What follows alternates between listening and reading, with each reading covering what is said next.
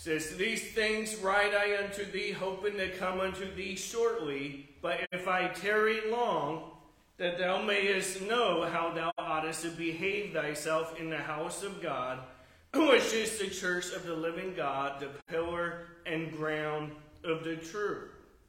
And so here Paul is giving Timothy instructions on order in the church and how we're to behave in the house of God. And the church is the called out local assembly of saved, baptized members of the church, or the assembly of the Christians. It's Jesus' church. It's the same word ecclesia that they would use to denote any type of assembly. But what makes this unique is that it is Jesus' church. It's his assembly. And then Paul gives Timothy instructions on how ought to behave thyself in the house of God. And so the context of 1 Timothy is specifically talking about in church, when we assemble together.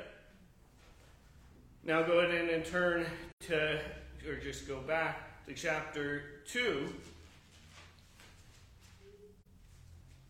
And the Bible says in verse 11, "Let the woman learn in silence with all subjection, but I suffer not a woman to teach, nor to usurp authority over the man, but to be in silence." The message today is, does God call women to be pastors? Now, it's not the preacher's job to apologize for God, but rather to proclaim the word of God with boldness. And for us to receive the word of God is his infinite wisdom, that even when it maybe is beyond our comprehension and understanding, to trust that God knows what he is talking about. And here we see it. Bible tells it. "Let the woman learn in silence with all subjection, but I suffer not a woman to teach, nor to usurp authority over the man, but to be in silence." And so right here, we see Paul telling Timothy that the woman should not be the ones teaching, usurping authority over the men. In what context? In the church. And we see in the Bible, though, even outside of the church, but throughout history, even before the church was started, there was never a female priest. Not once in Scripture do you see God ordaining a female priest in the Old Testament. You do see female prophetess in both the Old Testament and New Testament, but none of them were a long-standing prophetic ministry, as we see with like Elijah, Elisha, with Isaiah, with Jeremiah, with Daniel. It was more of like God would be using them to speak his word, not in the context of the assembly of the church, but would speak the word of God and people would hear it. There was never a female apostle. There was never even a queen anointed by God to be ruler in Israel. You have, of course, the king's wives, but as far as actually being a sole ruler in Israel, you never see God anointing that in Israel or in Judah. You do have one exception where there was Athaliah that murdered someone and appointed herself as queen, and the historians even call her Athaliah the usurper, that she was not given that throne, but she took it out of someone else's that was already ruling. And nowhere in the New Testament do you see a female pastor. Now, one thing that is very significant to know here, that Paul is telling Timothy, let the woman learn. In first century Judaism, while women were not always barred from attending the synagogue, sometimes it was kind of discouraged, and they weren't encouraged to learn. Some rabbis chose not to teach women, period, considering it akin to throwing pearls before the swine. That they couldn't do much with it anyways was their mindset. A strict rabbi would never even greet a woman on the street, even if it was his mother, his wife, his daughter, his sister. Now these were the strict rabbis. Now this oppressive Judaism treatment of women did not come from the Old Testament. That's not how God ordered for it to happen. The Old Testament affirmed that women have a spiritual status equal to that of men. The law was given to all Israel, men and women. Fathers and mothers were to teach God's law to their children in Deuteronomy 6. You see, they're both commanded to teach the law to their children. The protection of the law applied the same for men and women. Now, in Judaism, it did not always carry out that way. As you saw it in the New Testament, where the Pharisees would accuse a woman of being adulterous, but never hold to account the men that were involved. But the law did. The law gave fair treatment to both male and female. In Numbers 36, we see that women even had inheritance rights. That it wasn't only men. Now that sometimes there was where a man would get double if he was the firstborn. But as far as all the children, women had a right to inherit property as well. Women participated in the Jewish religious feasts, Exodus 12, Deuteronomy 16. The Nazirite vow, and in studying for this, I didn't even notice this before, but the Nazirite vow could be performed by both man and woman. Women were involved in different ways in spiritual service in the temple and tabernacle, not as priests, but in other roles. And so the Bible in the Old Testament never gave it in a lifestyle where women were considered inferior. There were distinct roles, but not inferior in value. Life for a Greek woman were also kind of rough, kind of like the Judaism that was following the traditions of men instead of the law of God. And then we see that Greek women would often be even the well-to-do ones, where they would be confined to basically their apartment, their area, their dwelling place, and would not really get to go out much unless it's to get needed necessities. Even for public meals, they usually would not be a part of, and they were often prevented from learning anything in public. And so what Paul is telling Timothy here is let the woman learn in the church. That the church is for women as well as men. But he does tell them to not be in the leadership of the church as far as in leading over men. And now we're going to look at several different arguments that people use from both sides. And then our mode is to go with what is thus saith the Scripture. What is thus saith the Lord. Now some would say that Paul only forbade women from pastoring because women in the first century were uneducated. But nowhere in Scripture do you see that given as a reason. Nowhere does it say, hey, the women of this century are uneducated. And nowhere, or why wouldn't Paul also say then, if a man is uneducated, he shouldn't be a pastor? We actually see the opposite where, what the Bible says, not many noble are called, but that God has called the foolish things of this world to confound the wise. We see in Acts 4:13, now when they saw the boldness of Peter and John and perceived that they were unlearned and ignorant men, they marveled. They had accounted that he had been with Jesus, but they understood that these men weren't people that went to rabbinical schools or had any formal training. Okay, so being uneducated in the law or uneducated in the scriptures to this great degree, it's a college degree level, that was not an issue here. Another argument often used is Paul was dealing with women who were worshippers of the goddess Diana, who happened to be married to Christian men in the church, and the women were interrupting the services and teaching false doctrine.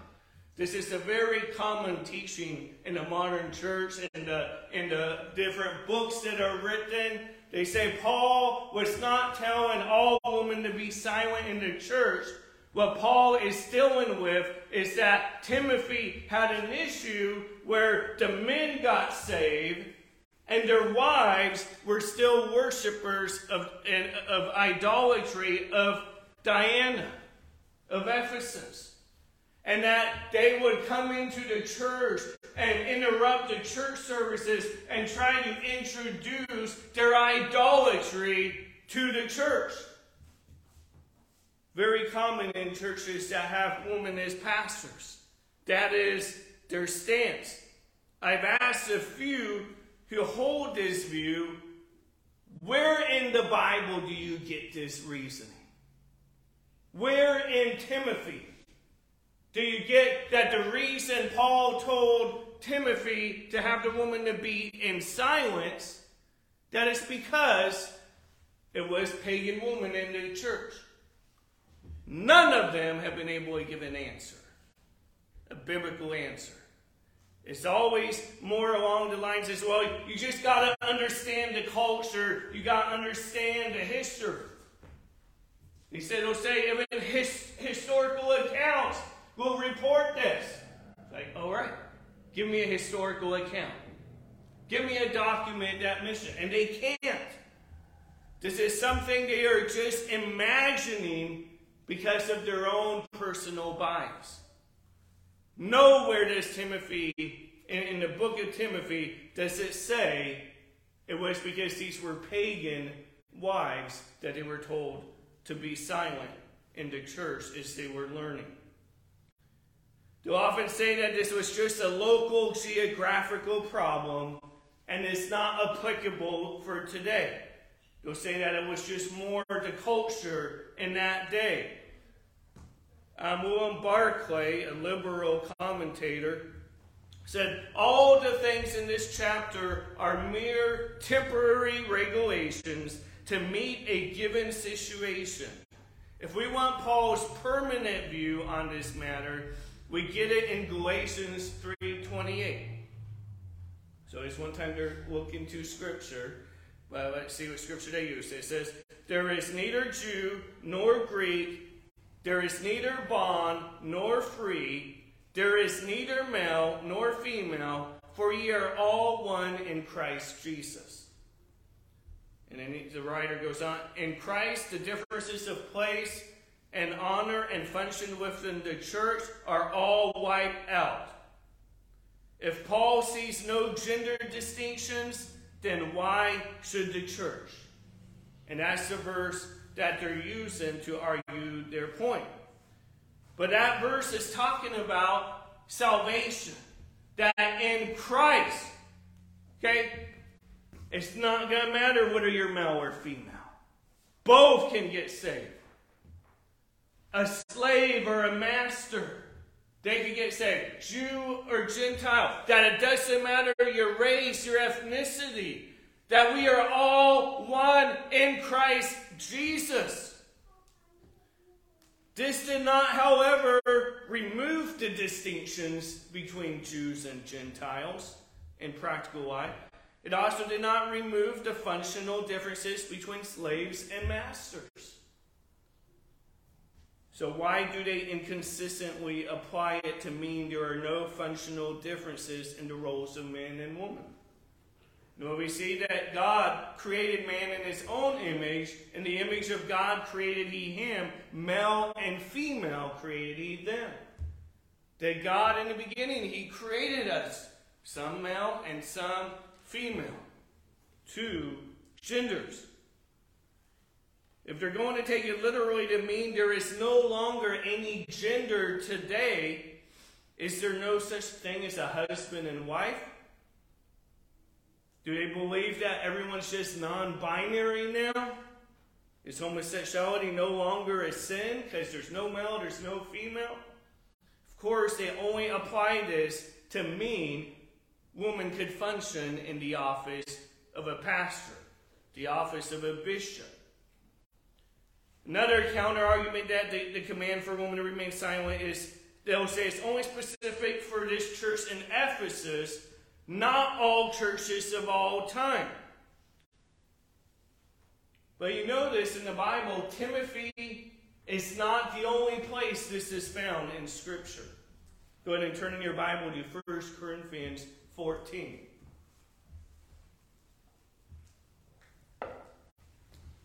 1 Corinthians chapter 14, verse 34. Says, let your women keep silence in the churches, where it is not permitted unto them to speak, but they are commanded to be under obedience, is also saith the law. Now this is Paul writing to the church at Corinth. So this is a different church. They didn't worship the goddess Diana. They weren't interrupting the church services, so to speak, as they would claim. This is a different church, and Paul says it to the church at Corinth. And notice he says, let your women keep silence in the churches. So plural. Okay, so it would be any church. Commanded to be under obedience is also saith the law. That God's law already showed that there would be a subordination as far as a woman foremost to follow under the leadership of her husband. Till we see that Timothy was told to repeat what he was taught to others, not to dismiss it in a future generation. In 2 Timothy 2:2, it says, in the things that thou hast heard of me among many witnesses, the same commit thou to faithful men who shall be able to teach others also. And so what Paul has been teaching Timothy, he tells them, you need to teach other men that will also be able to teach others also. So this would be a multi-generational thing. What Paul taught the Corinthians, Paul said he taught everywhere in the churches. 1 Corinthians 4:17 says, for this cause have I sent unto you Timotheus, who is my beloved son, and faithful in the Lord, who shall bring you into remembrance of my ways, which be in Christ, as I teach everywhere in every church. The fact that the principle of women not speaking in church services was not local, geographical, or cultural, but universal in all churches.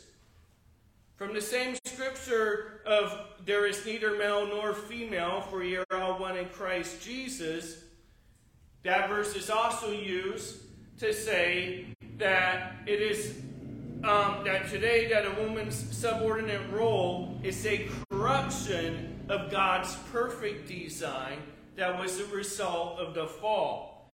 That since the effects of the curse are intended to be reversed in Christ, it is argued differing male and female roles should be abolished.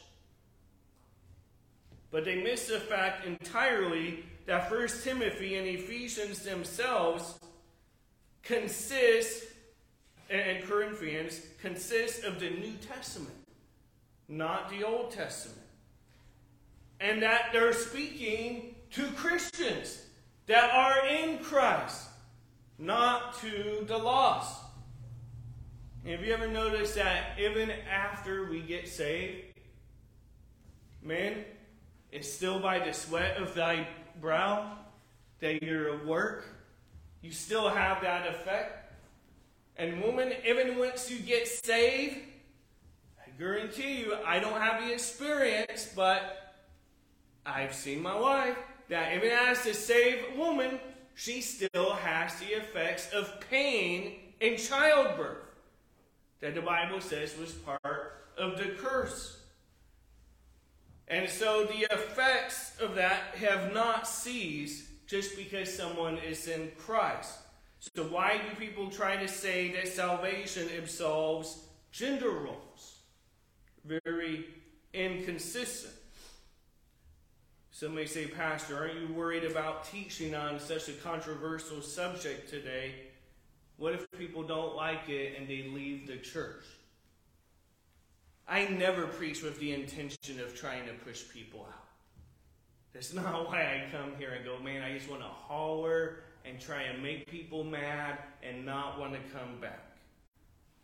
But I'm also not to be worried about whether we like it or not, or if culture likes it or not. My only concern is to make sure that I'm faithful to preach what is in the Word of God. I don't write the mail, I just deliver it. And if we have a problem with it, don't take it to me. You talk to God about it. Okay? Some will argue, well, God used Deborah as a judge. Again, Timothy, what was the specific context? The church. Okay, this doesn't mean everywhere outside the church that woman can't teach men. It doesn't mean that woman can't rise in different types of leadership role, but we'll get to that on some of the things the Bible does say about that. Paul is not speaking about civil leaders. He is speaking specifically of the context of pastoral leadership in the churches. But let's go ahead and look at the scriptures that account for Deborah. That's one that's brought up all the time. Why they bring it up, I don't know. I don't think they've even read what it says. But go to Judges chapter 4.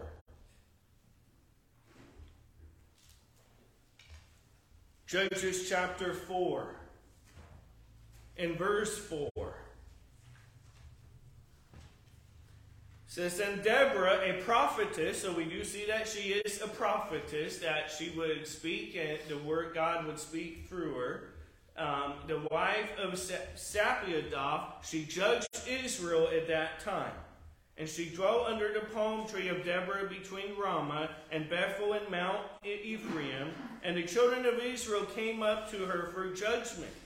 And she sent and called Barak, the son of Abinum, out of Kadesh-Uptai, and said unto him, have not the Lord God of Israel commanded, saying, go and draw toward Mount Tabor, and take with thee 10,000 men of the children of Naphtali, and the children of Zebulun?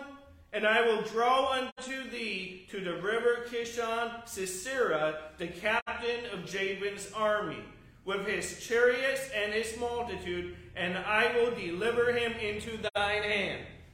Okay, so her as a prophetess is speaking on behalf of the Lord. This isn't a church setting, one, the church isn't here yet, but this is her making a prophecy to the man directly that God would deliver the enemy into his hand. And Barak said unto her, if thou wilt go with me, then I will go. But if thou wilt not go with me, then I will not go. He did not have the courage to simply trust the word of the Lord that came from her to go. So no, if you go with me, then I will go. And she said, I will surely go with thee, notwithstanding the journey that thou takest shall not be for thine honor. For the Lord shall sell Sisera into the hand of a woman. And Deborah arose and went with Barak to Kadesh. And so he says, you know what, you're going to lose your honor. That a woman had twofold, that a woman's having to go with him. And what ends up happening in this account is this leader, he's fleeing, and then they know this family, that they're kind of mutual friends with the kingdom. This woman says, hey, come into my tent, and you're welcome. He goes, oh, could I have water? And she gives him milk instead, and says, sure, go ahead and lie down and get rest. And then he lies down and goes to sleep, and then she puts a nail to his temple and hammers it in, right for the temple, through the eyes. And he dies by the hands of a woman. Now, it wasn't wrong that it happened by the hands of a woman, but it was to a dishonor to Barak, that he didn't trust the Lord and just taken the leadership to go on his own. And so that's the passage people often use to justify female pastors. One, it has nothing to do with pastoring, and two, even then it shows in the culture it was going to be a dishonor to Barak for not being willing to go on his own. Deborah was a woman of great wisdom and influence. We see that Barak's failure to have courage to lead on his own, that it wouldn't be to his honor, that God would use a woman to defeat the enemy. We see both Deborah leading the way, and then Jael is a woman that kills the man. And there may be instances when the regular pattern of God's order may have to be set aside due to unusual circumstances. When, for example, the husband and father is absent, the woman of the house assumes the headship of the family. So it would appear there may be unusual circumstances when male leadership is unavailable for one reason or another. At such times we see that God used women to accomplish his purposes, like he used Deborah. The fact that Deborah was ruling as a judge is also an indication, though, that times were not good. You know, the Judges says that man did what was right in his own eyes. There was no king. In those days, there was no king in Israel. Every man did that which was right in his own eyes. Okay? Not that it was wrong for her to be a judge, but it was a shame that there weren't more men to lead. And that they were a society suffering from the judgment of God. How we know this? Go ahead and turn to Isaiah chapter 3.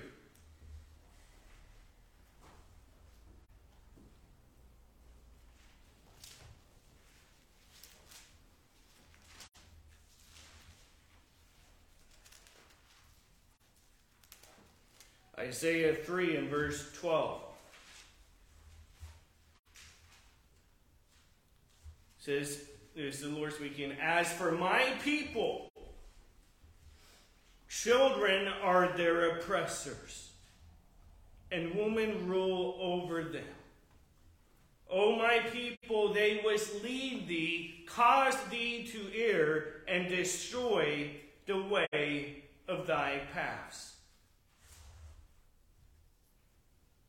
Right here, the Bible shows that a sign that a nation is under the judgment of God is when predominantly the leadership is woman. We have more women in Congress than we've ever had before. Now, this is not anti-woman any more than it is anti-children. If children are in charge of our country, we are in trouble. Okay? If women are overwhelmingly in charge, again, it doesn't matter. God used Deborah at a time as that. We see how God used Esther and spared the people, the Jewish people. God used women in many mighty ways. But when women are predominantly in the leadership roles of a nation, it is a sign that the nation is under the judgment of God. They're not following God's order for things.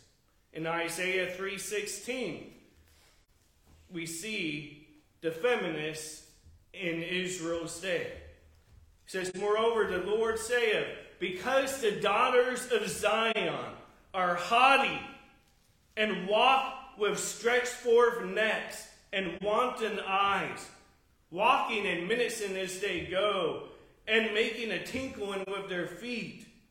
Therefore the Lord will smite with a scab the crown of the head of the daughters of Zion, and the Lord will discover their secret parts. They hear it is all this excessive, they're haughty, they're looking at themselves to be leaders, and then God says that with the scab on the head, that is basically would bring boldness to them. And remember, a woman's hair, the Bible says, is given for her glory. But this judgment would be upon them. In that day the Lord will take away the bravery of their tinkling ornaments about their feet and their calls, and the round tires like the moon, the chains and the bracelets and the mufflers, the bonnets and the ornaments of the legs and the headbands and the tablets and the earrings, the rings and nose jewels, the changeable suits of apparel and the mantles and the wimples and the crisping pins, the glasses and the fine linen and the hoods and the veils. And it shall come to pass that instead of sweet smell, there shall be stink, and instead of a girdle, a rent, and instead of well set hair, baldness, and instead of a stomacher, a girding of sackcloth, and burning instead of beauty. And this is what it says. And when basically when a woman have put themselves in charge and is living in their excess, it says, thy men shall fall by the sword, and thy mighty in the war. And her gates shall lament and mourn, and she being desolate shall sit upon the ground. And so we see here the pride of these women that brought themselves in their leadership and in flaunting it. We see then that the men fall by the sword. When women take over leadership in a culture and society ends up despising men, men become weak. When men become weak, they can easily be conquered. As more and more women ascend to power, more men become weaker and society becomes vulnerable to danger. We see it now with the military. Putting more women in combat roles. In the Bible it specifically says, you protect the woman and the men go out to battle. But now putting women on the front lines in combat roles, and then the men become, the standards to enter the military end up being lowered. And then because they want all the equality, so to speak, the standards get lowered for everybody, and the men get weaker. And then we all become vulnerable to danger. We have more women in leadership roles in our nation, again, as I said, than ever before. This does not mean the women are in sin for being in these leadership positions, just like it wasn't a sin for Deborah. And many in Congress are godly, God-fearing women who often show much more courage and boldness than many of the men in Congress do. Well, it is not wrong for the woman to ascend to this power. It shows that there is an absence of men leading and that a nation is under the judgment of God. That woe is unto you when women rule over thee and children are their oppressors. And we see that today, women with children oppressing, having no respect for any kind of authority. Now, when talking about the question about pastoring again, some will say God can call whoever he wants, man or woman. Female pastors have said things along the lines of, Paul is not Jesus, and Jesus is the one that called me to preach, not Paul. As if Paul was just some random guy giving advice or giving his opinion. Go ahead and go back to 1 Corinthians 14, verse 34. says, let your women keep silence in the churches, for it is not permitted unto them to speak, but they are commanded to be under obedience. It is also say of the law, and if they will learn anything, let them ask their husbands at home, for it is a shame for women to speak in the church. And then in verse 36 says, what, came the word of God out from you, or came it unto you only? He's asking this question that, did the word of God really begin with you? And also, is it really unto you only? And then he's trying to give this example of, the church at Corinth is trying to run church their own way instead of how God has decreed it. He says, this isn't what we're to be doing. God didn't start with them, and did it only come to them? No, the church doesn't get to decide for itself what God said. Let's read on. It says, if any man think himself to be a prophet or spiritual, let him acknowledge that the things that I write unto you, the things that I, Paul, write unto you, are what? The commandments of the Lord. But if any man be ignorant, let him be ignorant. And so Paul was not just writing his opinion. These are the commandments that the Lord gave him. The Bible says we continue in the doctrines of Jesus and of the apostles. And so as some female preachers will say, oh, Paul didn't call me, Jesus did. These commandments are the commandments of the Lord. Turn back to 1 Timothy. We're just reading in chapter 2 in there, as we began. As we read on in chapter 3, verse 1, says, this is a true saying, if a man, doesn't say a woman, it says a man. The Greek word there is speaking specifically of masculine. It's not simply meaning mankind. Because if a man desire the office of a bishop, he desire of a good work. A bishop then must be blameless, the husband of one wife. The husband of one wife. No woman can be a husband. No society wants to make you think that. But they can't. And this wasn't just told to Timothy at the church at Ephesus that Timothy's pastoring. We see Paul tell us Titus. Titus chapter 1, verse 5. For this cause I left thee in Crete, that thou shouldest set in order the things that are wanting, the things that are lacking, set things in order, and ordain elders in every city, as I had appointed thee. If any be blameless, the husband of one wife, having faithful children, not accused of riot or unruly, for a bishop must be blameless. Okay? So here again, he's telling the husband of one wife. Now some will say, well, I just have the spiritual gifts for leadership. No, the Bible doesn't forbid all sorts of leadership. But in the role of pastoring and also of deacons, it does forbid women from serving in those roles. But just because someone is gifted in something does not mean that God has called them to it. You take, for example, say I found another woman and I was marrying another wife. Hey, I'm called, I'm gifted in pastoring. Oh, well, let's just ignore this part about husband of one wife. Hey, I'm gifted in it. Okay? Scripturally, I would not be qualified. Maybe I could pastor well and have a second wife.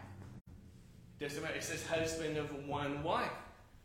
Okay? And you say, oh, that'd be absurd if you did that. Okay? Well, you know what?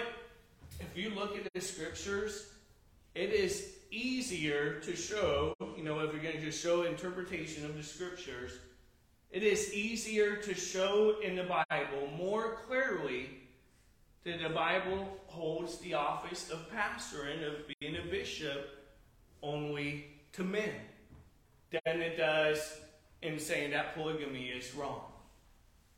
Now, are there scriptures that teach polygamy is wrong? The Bible says, multiply not wives unto thyself. God created Adam and Eve, okay, that it was two that would be one flesh. But in more clear commands, we have that a woman is not to serve as a pastor than we do about polygamy being wrong. So when we see that, you know what? We see that Abraham, you know what, end up having another wife. We end up seeing David having multiple wives. Good men, but had multiple wives. And so it'd be easier to justify that than to really overlook the scripture on what it says about female pastors. Now let's get back to chapter 2 in Timothy. 1 Timothy chapter 2. And we'll forever settle that Paul was not speaking about just the church at Ephesus, and that it wasn't just because of the times they were in back then. We did not have to go far from verses 11 and 12 to figure this out.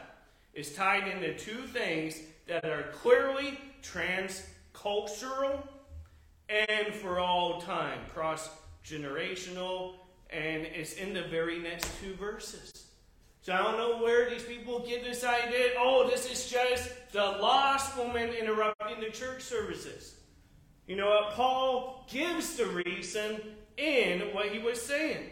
And again in verse 11, let the woman learn in silence with all subjection, but I suffer not a woman to teach, nor to usurp authority over the man, but to be in silence. For Adam was first formed, then Eve. And Adam was not deceived, but the woman being deceived was in the transgression. Paul's grounds his argument first in the order of creation. And that's what it's talking about, the order of God. Okay? The order of creation, for Adam was first formed, then Eve. Genesis 2:18 it says again, and the Lord God said, it's not good that the man should be alone. I will make him and help meet for him. It's talking about a help that would be suitable to him. And so that was in God's original plan, the order of creation. Not just a result of the fall. Now we see the order of the fall continues to confirm this though. Paul does not derive a woman's role from the fall, but he uses that event as further corroboration of God's intention. And Adam was not deceived, but the woman being deceived was in the transgression. Genesis 3:16 says, unto the woman he said, I will greatly multiply thy sorrow and thy conception. In sorrow thou shalt bring forth children, and thy desire shall be to thy husband, and he shall rule over thee. Okay, so what God is really just re-putting in place and saying, you know what, you messed up my order. You flipped the order. Now, if I've lost you already, try to refocus. Try to pay attention right here again. Where we land on this issue is really a matter of humble faith, trusting that God knows what's best, or arrogantly believing that we know better than God. You think about it. God, I know you have the power to speak the universe into existence. I know you have the power to keep the sun far away enough so we don't burn. Yet close enough so we don't freeze. God, I know you have the power to create the cells and the organs in my body to function properly. But this thing of male leadership in the church and home, I just don't know if I could go along with that.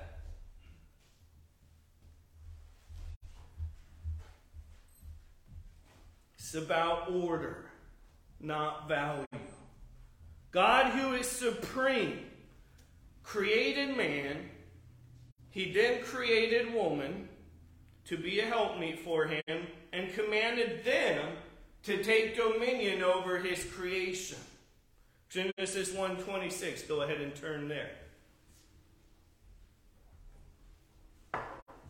Genesis 1:26 says, "And God said, let us make man in our image, after our likeness, and let them have dominion over the fish of the sea, and over the fowl of the air, and over the cattle, and over all the earth, and over every creeping thing that creepeth upon the earth." So God created man in his own image. In the image of God created he him, male and female, created he them.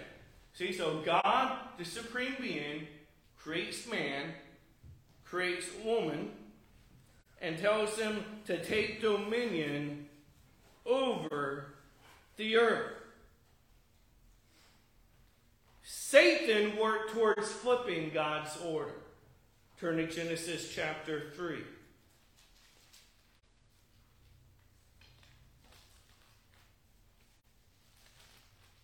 Genesis 3, verse 1.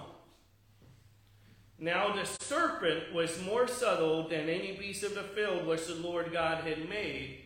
And he said unto the woman, Yea, have God said, Ye shall not eat of every tree of the garden. And the woman said unto the serpent, We may eat of the fruit of the trees of the garden, but of the fruit of the tree which is in the midst of the garden, God hath said, Ye shall not eat of it, neither shall ye touch it, lest ye die. And the serpent said unto the woman, Ye shall not surely die, for God doth know that in the day ye eat thereof, then your eyes shall be opened, and ye shall be as gods, knowing good and evil. And when a woman saw that the tree was good for food, and that it was pleasant to the eyes, and a tree to be desired to make one wise, she took the fruit thereof, and did eat, and gave also unto her husband with her, and he did eat. And the eyes of them both were open, and they knew that they were naked, and they sewed fig leaves together, and made themselves aprons." So before God created man, took of his rib, created Eve, commanded them to take dominion over the earth, had them name the animals that they were to have dominion over. God being their head. And what do we see here? Satan is what? The serpent. One of the creatures that Adam was supposed to have dominion over. We have the serpent speaking to Eve, telling Eve what to do, and Eve leading her husband. Instead of her husband leading her, she's leading her husband to take the forbidden fruit. For what purpose? So they could be like gods. Satan flipped the script. He flipped the order. God had an order, Satan flipped it. And that's what we're in danger of when we have females as pastors. We're flipping the order how God intended for it to be. Women being pastors is following the serpent's order instead of God's order. It's listening to the lie of the serpent, usurping authority over the man, with the thought that we know better than God's word. Now, 1 Corinthians 14:34, again, says, "Let your women keep silence in the churches, for it is not permitted unto them to speak, but they are commanded to be under obedience. This also saith the law. And if they will learn anything, let them ask their husbands at home, for it is a shame for women to speak in the church." Society looks at this as oppressive. In the first glance, I understand why. I see it growing up in this culture. But if you really read this is God's way to unify the family spiritually.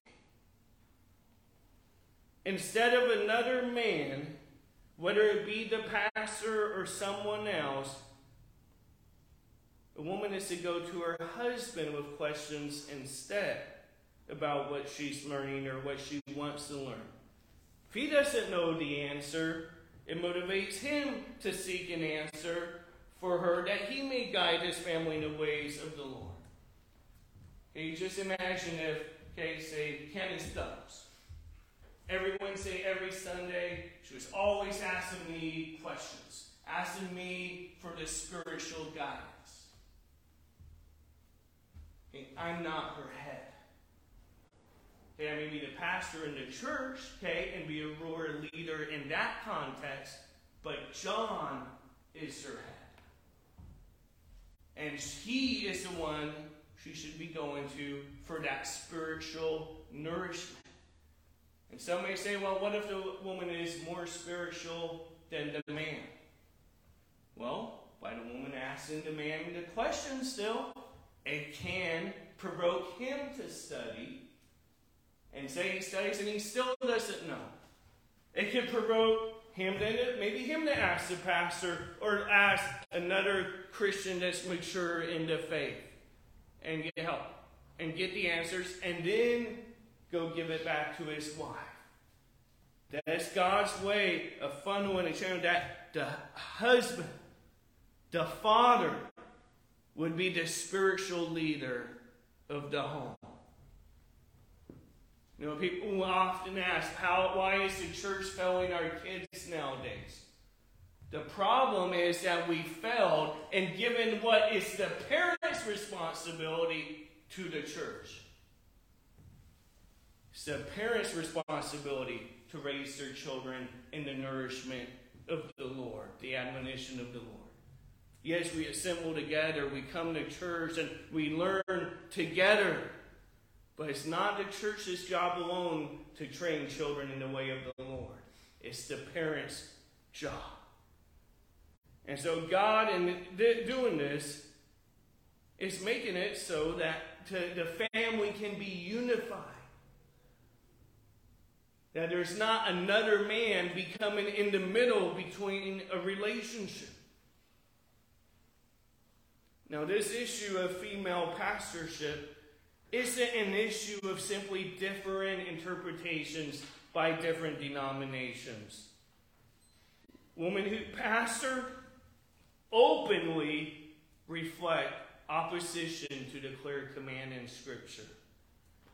It may also be the most obvious evidence of a church's rebellion against the Word of God to tolerate it. For the church to depart from the divine order of men fulfilling the role of pastors instead of women is to continue to perpetuate the disaster of the fall. Again, this isn't about value or worth or equality. It's about God's order. The value of woman in the church is irreplaceable. I cannot do what I do as a pastor without all the help I get from my wife. There's just no way. And some may ask, what about these women in the New Testament? We see Anna is called a prophetess in Luke 2. Okay? Again, she's not serving in the role of a pastor or even speaking in a public assembly. We see in Luke 2:37, and she was a widow of about 84 years, which departed not from the temple, but served God with fastings and prayers night and day. And she coming in that instant gave thanks likewise unto the Lord, and spake of him to all them that look for redemption in Jerusalem. Okay, so there wasn't anything wrong, again, with her speaking to the people that would come and telling them about the Lord. Nothing wrong in that at all. We see in Acts 21, Philip's daughters prophesying. Now, we're not really given an account what this involved or what they prophesied. But we know that God spoke his word through them. Okay? But it doesn't say they were serving as pastors in the church. We see Phoebe. Romans 16:1. I commend unto you Phoebe, our sister, which is a servant of the church, which is at Caesarea. She was valuable. She was important to the church. She was not devalued. She was not looked about as, you're just a woman, you're not good here. No, she was valued. She was seen as a wonderful servant. But this does not call her a pastor, like many female pastors would say. It would say, oh, Phoebe's the pastor of the church. That's not what it says.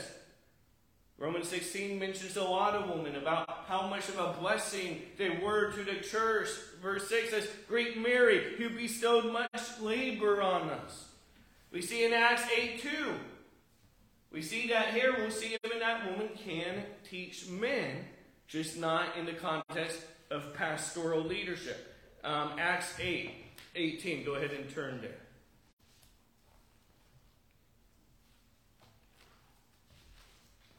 Acts 18 and verse 2, it says, and found a certain Jew named Aquila, born in Pontus, lately come from Italy, with his wife Priscilla.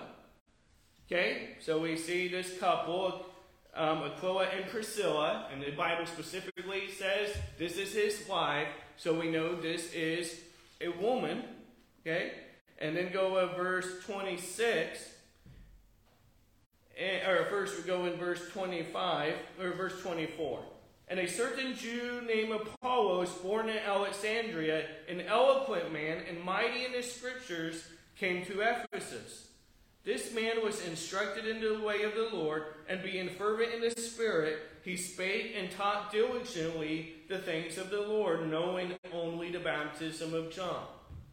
Okay, so he spoke of what he knew, but there were things in his spiritual life he did not know.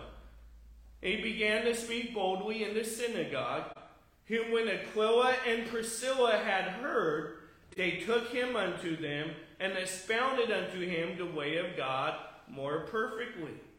And when he was disposed to pass into Achaia, the brethren wrote, exhorting the disciples to receive him, who when he was come, helped them much which had believed through grace. For he mightily convinced the Jews, and that publicly, showing by the scriptures that Jesus was Christ.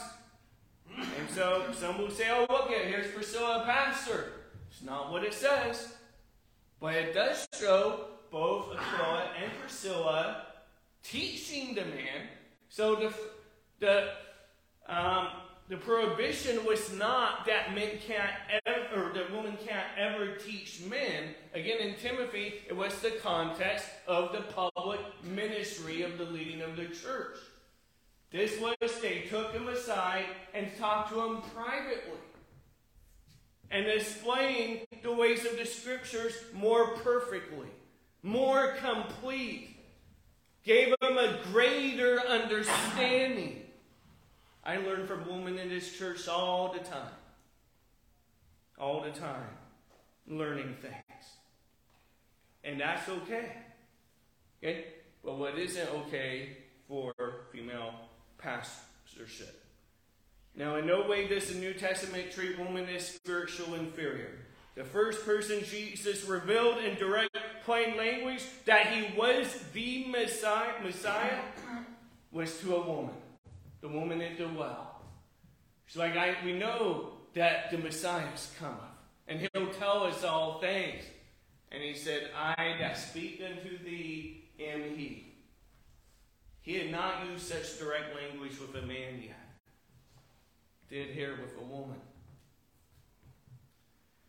And what did that woman do?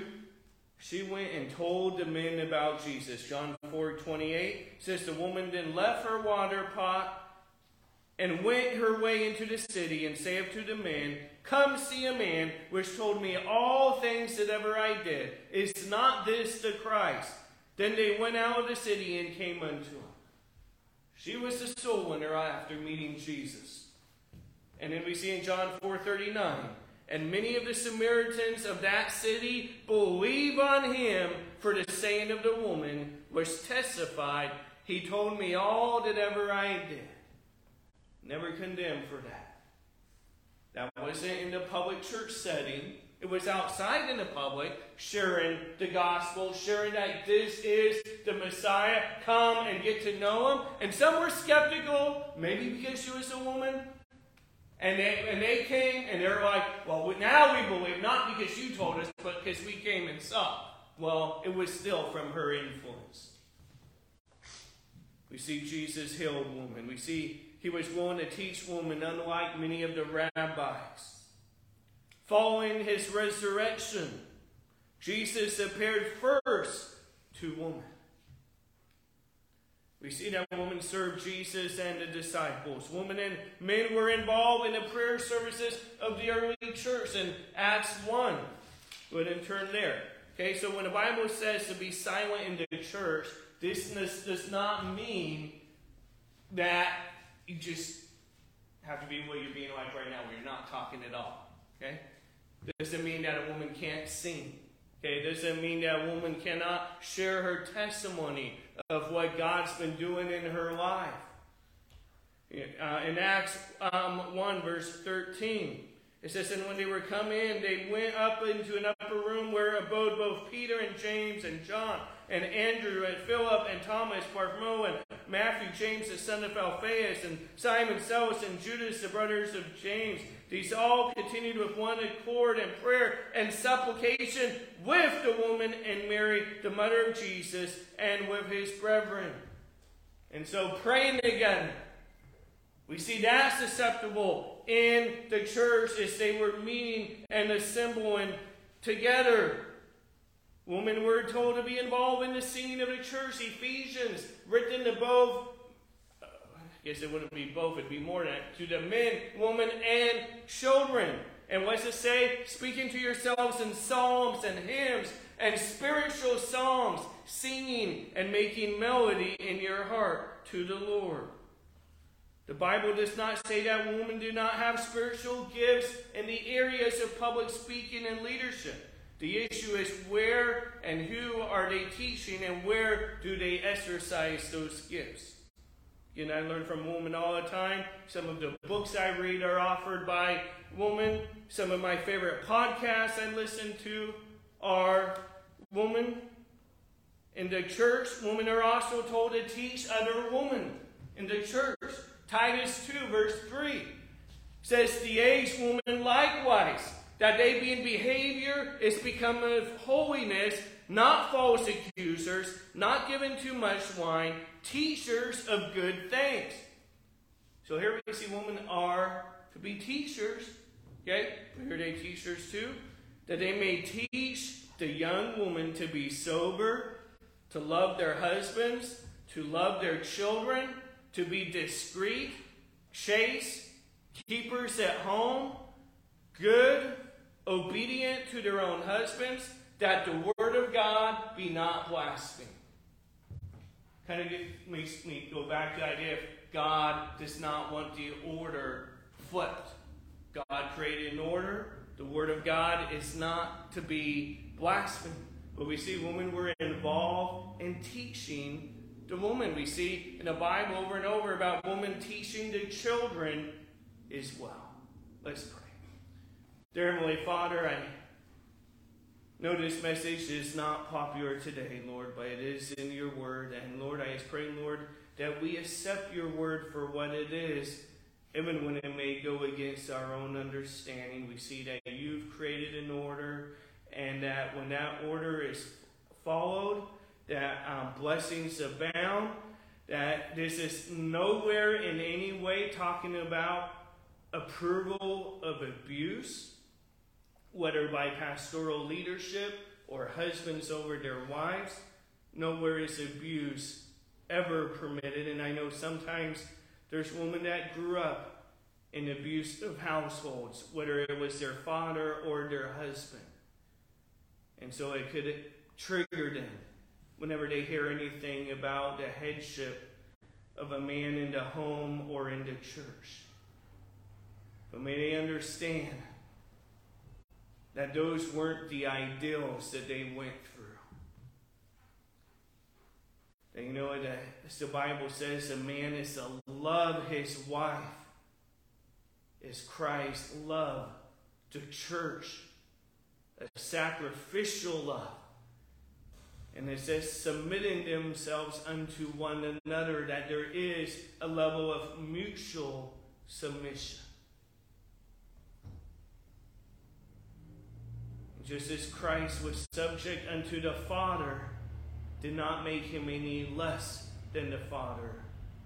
For you're equal, you three. The Father, Son, and Holy Ghost, three are one. Lord, we just ask for your blessing. In Jesus' name, amen.